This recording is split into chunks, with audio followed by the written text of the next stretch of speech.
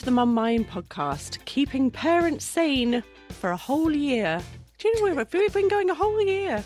I know, it's great, isn't it? And I think the thing that I'm really proud of is that we have done it in a really ethical way to us. Like, we've taken breaks. Yeah. If we haven't been able to do one, we said, look, we haven't done one, because there's so much in the podcast and the online world about pushing and doing more. And we are the opposite. So we're really, really walking the walk of what we talk. Yeah. And like, just to show you what that means for us, you know, there have been numerous times throughout the last year where either one or the other of us has said, look, sick child, can't do it, whatever.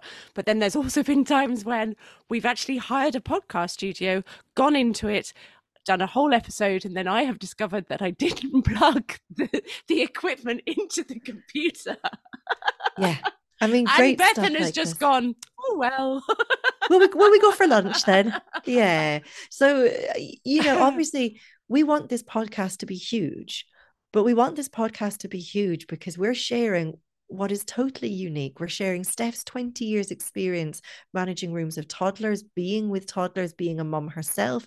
And it's my almost 20 years, Jesus, not quite there, of working with families and working with everything from toilet training to self-harm to suicide and everything in between. And that is a really, really unique thing. You know, we're not just mums lamenting our woes.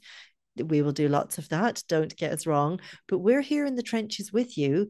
But we also have this really unique set of skills and experience to help us all move forward. But we can only do that in a pace that doesn't kill us. Yeah, absolutely. And we're trying to do it in a way that this isn't, okay, this is how you sit down and do toilet training, just because there are so many resources out there that can help you with the very, very practical side of things. We're hoping this is perhaps bringing you a different insight, perhaps, you know, helping you manage how you feel about things, how you react to things, because we've all been on that journey. And I think, Bethan, you and I have both come from a place where suddenly we found ourselves parenting in a way that we were like, what's happening? Where's the calm, nice person gone? Yeah. And we've had to find our way out of that. Yeah, I mean, you said something great to me off air this year, Stefan. I think it's okay to say. I mean, just edit it out. Well, yeah, I have that power. Yeah. Bethan says, bleep. Yeah. Oh, the internet dropped. You said, but Bethan, what do you do when you get to the end of a parenting book and you still haven't got the answer you're looking for? Mm-hmm. Right. And I mean, like, there are reams of parenting books out there. So you will get a logical answer, but you will not get the emotional answer. And that is what we're trying to do here. Or sometimes you'll get an answer that fits the author's family. Yeah. But just doesn't work for your family, right? Yeah. That fits that nice compliant child who you say, can you do this? And they say, I'll do it twice over, mother. No problem. Yes. You know? Yes. Yes. And do we want compliant kids that are just doing that to keep you happy or to keep the family going rather than actually being okay inside themselves? Oh, yes. I don't know where that came from. Well, oh my God. Dun, dun, dun. My work is done. Slán gafol. So, but yes, so let's move on because we want to keep this a real mini pod. Yeah, and we could have done a roundup of the last year of our podcast, but what we wanted to do, well, particularly you, obviously, because you're in a therapy room, we were going to do the most asked question of 2023. Yeah, which was always, one. How can I stop my child being so angry? And I think this is something you've seen in creches as well. I mean, I know that, you know, before we record the pod, before we push record, did you push record for this? God, I hope so. Yes, it's recording. Is it? Okay. Look, I know I did it once. I know I didn't plug in the leads once. Okay, leave it go, Bethan. It's a whole new year. I'll let it go. I'll flip it. I can't remember what I was going to say. Oh, yeah. You know, so before we come on, we have a little chit chat. I was going to say demented, but I don't mean like in a bad way.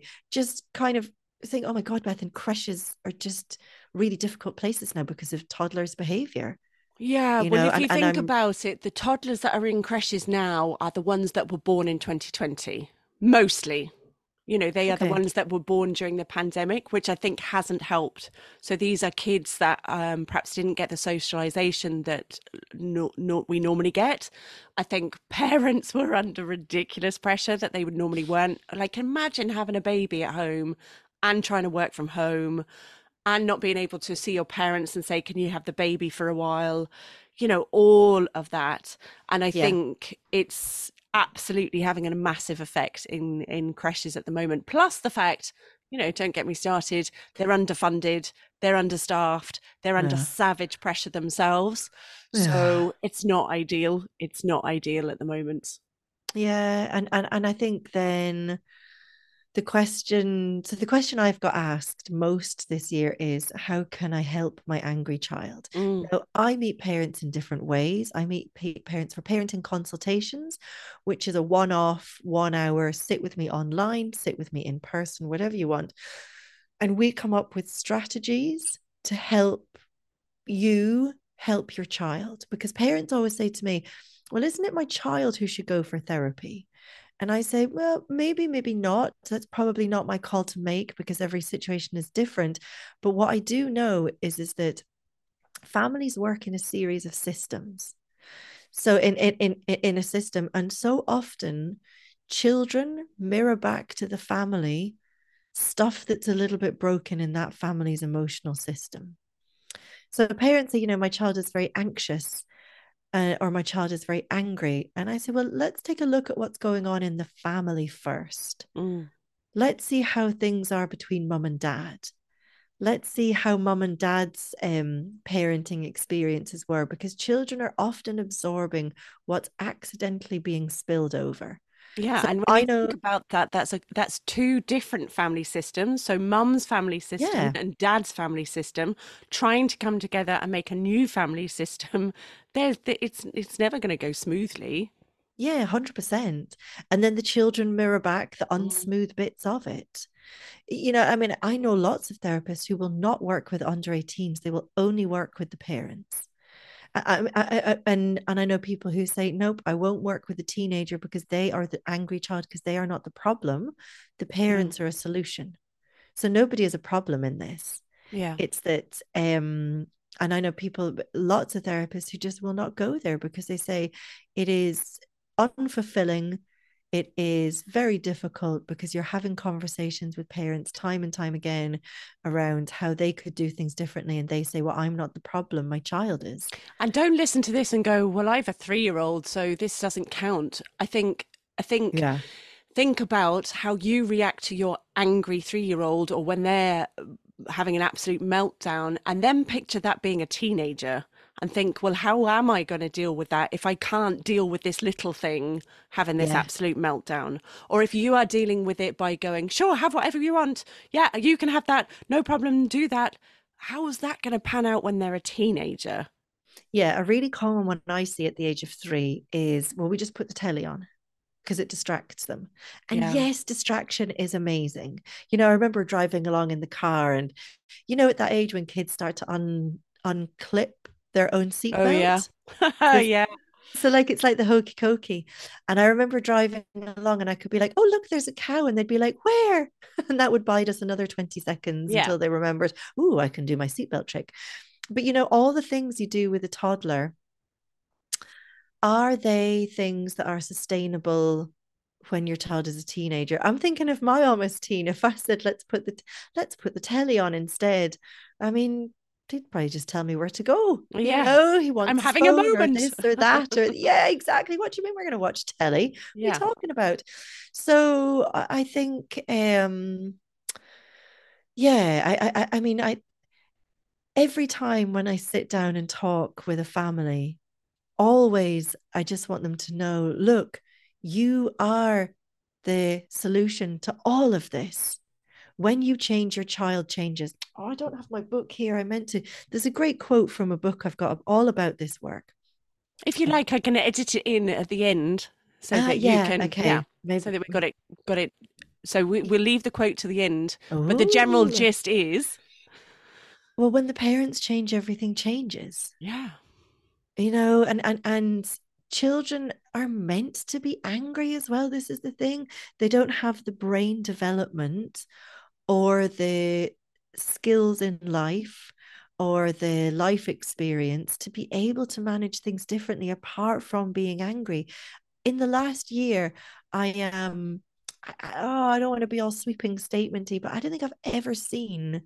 I'm seeing a huge increase of parents having huge expectations on children, on 5-year-olds who should be able to get dressed and make their own packed lunches without being reminded every minute. Children's brains, this is something we talk about in the calm parenting community a lot, is that the logic part of children's brains simply isn't connected to the other part of the brain till about 10 or 11. So we're asking children to do things, we're asking them to be these little robots, but on the inside that doesn't match. So children will over time learn to adapt behavior, and adapting behavior can be defensive mechanisms like constipation, picky eating, refusal to eat, finding it tricky to go to sleep, all these things that I hear on a daily basis with parents. Yeah. And these are your child's defensive mechanisms kind of shutting down and resisting the control. Well, it's really resonating with me as a teenager that had anorexia. It's the only thing they can control. Yeah. They can control their bodily functions. They can control the food that goes in. So they're losing control somewhere else. Would that be right? Yeah. Yeah, absolutely. But this isn't a conscious thing. I mean, maybe, I don't know if you want to talk from your experience or not, but it's not a conscious. Your child isn't going to bed at night and thinking, right, tomorrow I'm going to show them, I'm going to not eat my Weetabix. And if I do eat my Weetabix, it's going to take me an hour and a half to drive them effing bananas. It's not like that. Yeah. It's that children's bodies always do the talking, which is why children, they lick their lips, they pick, they fiddle, they jiggle around. That's them trying to regulate, right? Yeah. And I remember once, right? Oh God, I'm on one of these stupid chairs that keeps going up and down, and it's just gone down. It's like my task for 2024: just get a new chair back. Yeah. I was on the radio once talking about answering a parent's question about an angry child. And immediately after, I got 5 phone calls from parents. And I said the same thing to them. They said, will you work with my 5-year-old boy? Will you work with my... And it's mostly boys that I get asked about. So I don't know why boys aren't allowed to be angry anymore. I don't. Well, and I think girls are very good at conforming and being good girls. And they've soon learned that, to be accepted in a classroom, you have to be good and listen to the teacher and to be this, that, and the other. And, it's the programming, teachers will say, oh, she's such a good girl. Oh, she's a pet. She's this, and unfortunately we kind of make our little girls into that, I think, a little bit. Yeah, but it's also part of their genetics as well. Okay. Girls, yeah. I mean, so there's a great book on this called Boys Adrift is the other one, and it's Why Girls Are Highly Strung or something like that. Okay. And but you see, the genetic makeup of girls is different. It is different to boys, yet we're trying to treat them the same. So many times I get asked about angry boys, and here's what happens to angry boys: the anger isn't related to properly. It's not helped. It's not supported. So by the age of 11 or 12, they start shutting down. And then it goes into, this is why we have a massive suicide problem in teen boys about 18, 19, 20. When they leave school, they're gone. And this is why there's a massive self-harm problem with the girls, more so, and I know this is very general, is because they learn to be good, they keep things in, but then in the keeping in, it always comes out. This is why, I mean, there is a huge increase in eating disorders. There is a huge increase in self-harm, and things like CBT help to scratch the surface a tiny bit. But what children are looking for is something much more than that from their parents, actually. But that's a whole other podcast. Well, but in general, because I can hear the parent voice in my head going, oh, Jesus, my kid's going to be self-harming. My kid's going to be trying suicide. What do I do? How do I stop that? Yeah. So it's about, in terms of anger, It's about helping to listen to the anger. All behavior is communication. Your child is communicating something to you. I cannot tell you what that is off the top of my head because I have not met you and I have not met your child. I can take a guess. Yeah, so you've I don't know, a 5-year-old that's having an absolute meltdown over dinner, say, because I just think sometimes it really helps to paint a picture and put this in real life examples, just so Yeah. that we get it. So there's no, I'm not eating that, I'm not eating that. So as a parent, then we can say, you're going to sit there till you eat that because I've cooked that and that's the only thing we're having. So you're going to sit there and Mm. eat that. What's going on for the child in that moment?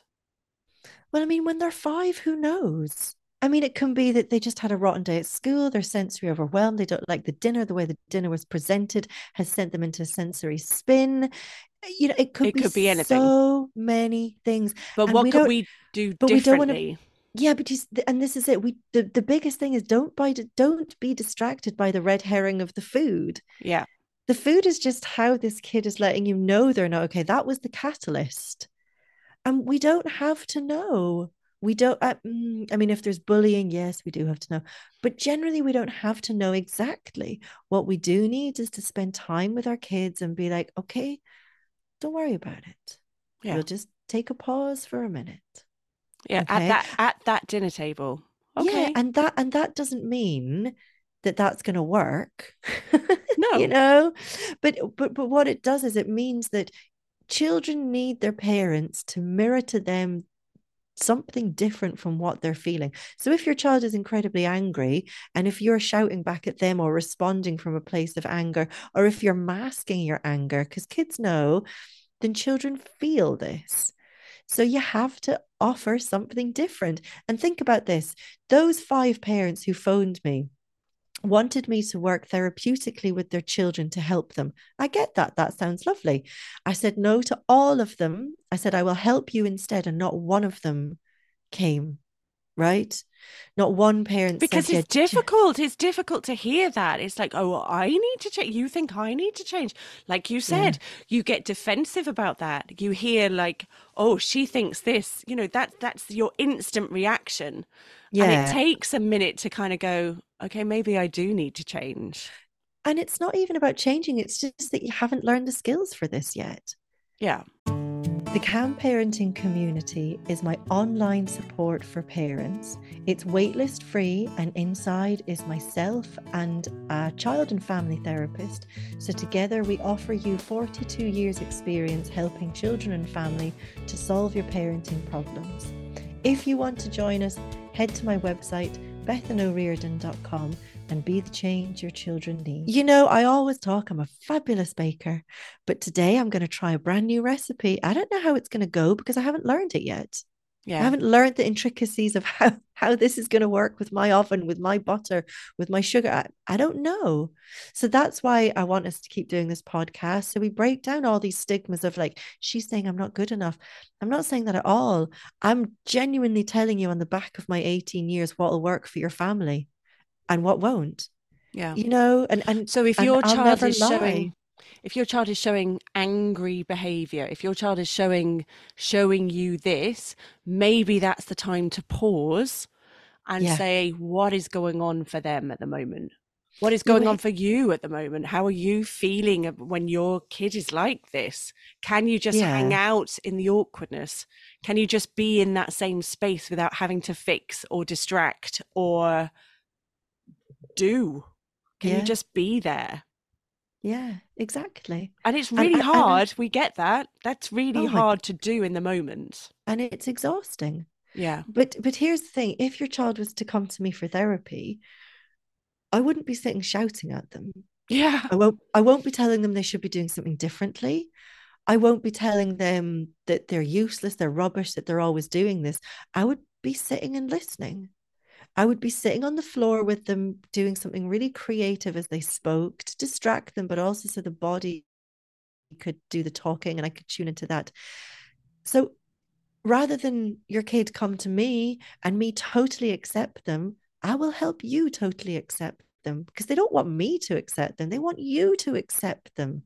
And accepting them means the sticky bits, the good bits, the not so good bits, all of them. Yeah, and if we one, two, skip a few, the teenagers that you do end up with dealing with, be it self-harm or eating disorders or suicide attempts, generally when you ask them what do they need from their parents, the answer is, not wishing to push you, but generally it's that you want them to me, Steph. Yeah, sorry. no, it's no, it's they want more time with their parents.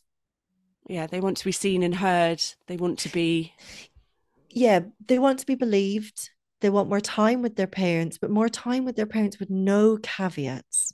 And I guess this is, I know we've come to the end of our time, and I will come to what that really means in another podcast, or join us in the Calm Parenting community, because you can't get all the information for your family. You need to ask us specifically. So, and what they want is, the teens always say to me, my parent always says nice things to me, but I don't believe that they believe it. Because I can say, Steph, you're an amazing mom. I think you're fabulous. And then in another token, I could say, Steph, you ruined the dinner again, or you're always losing that thing, or you're always late for this, or you're always doing that, and that's okay. We kind of moved a little bit. But anyway, number one question is, and I would really encourage people to reach out to someone to get the answers for you. How can I help my angry child? What can I do when they are angry that is going to set them up for life? Full stop. Yeah, and in the show notes, I believe we tackled this in a much earlier podcast, so I'll just refer to that in the show notes, so that if you click on the information for this particular show, you'll see which episode would perhaps be a good one to listen to. Sounds good. And now, through the magic of editing, you are now going to read that quote that you couldn't find earlier. Okay, so the resolution for any family is this: for a family caught in the downward whirlpool of a regression, one parent must eventually take a stand for a higher and better functioning of self. This is the I position. So it says, I will no longer support irresponsible, dependent, regressive behaviors. And this is what you can expect from me in the future. Kinderama is a multi-activity program for younger kids. We love to try a bit of everything: dance, drama, music, yoga, gymnastics, sports, and mindfulness, all delivered in imaginative classes with original songs, stories, costumes, props, and puppets. Kinderama is available in school, in creche, or online. Check out kinderama.com for more info. This podcast is sponsored by the Club Women's Network. It can be lonely working for yourself, so this online support and learning network is here to help women learn what they need to know to stay in business. They meet online twice a month and in-person meetups too. They teach you everything from reels to financial forecasting. For more information, check out theclubwomensnetwork.com.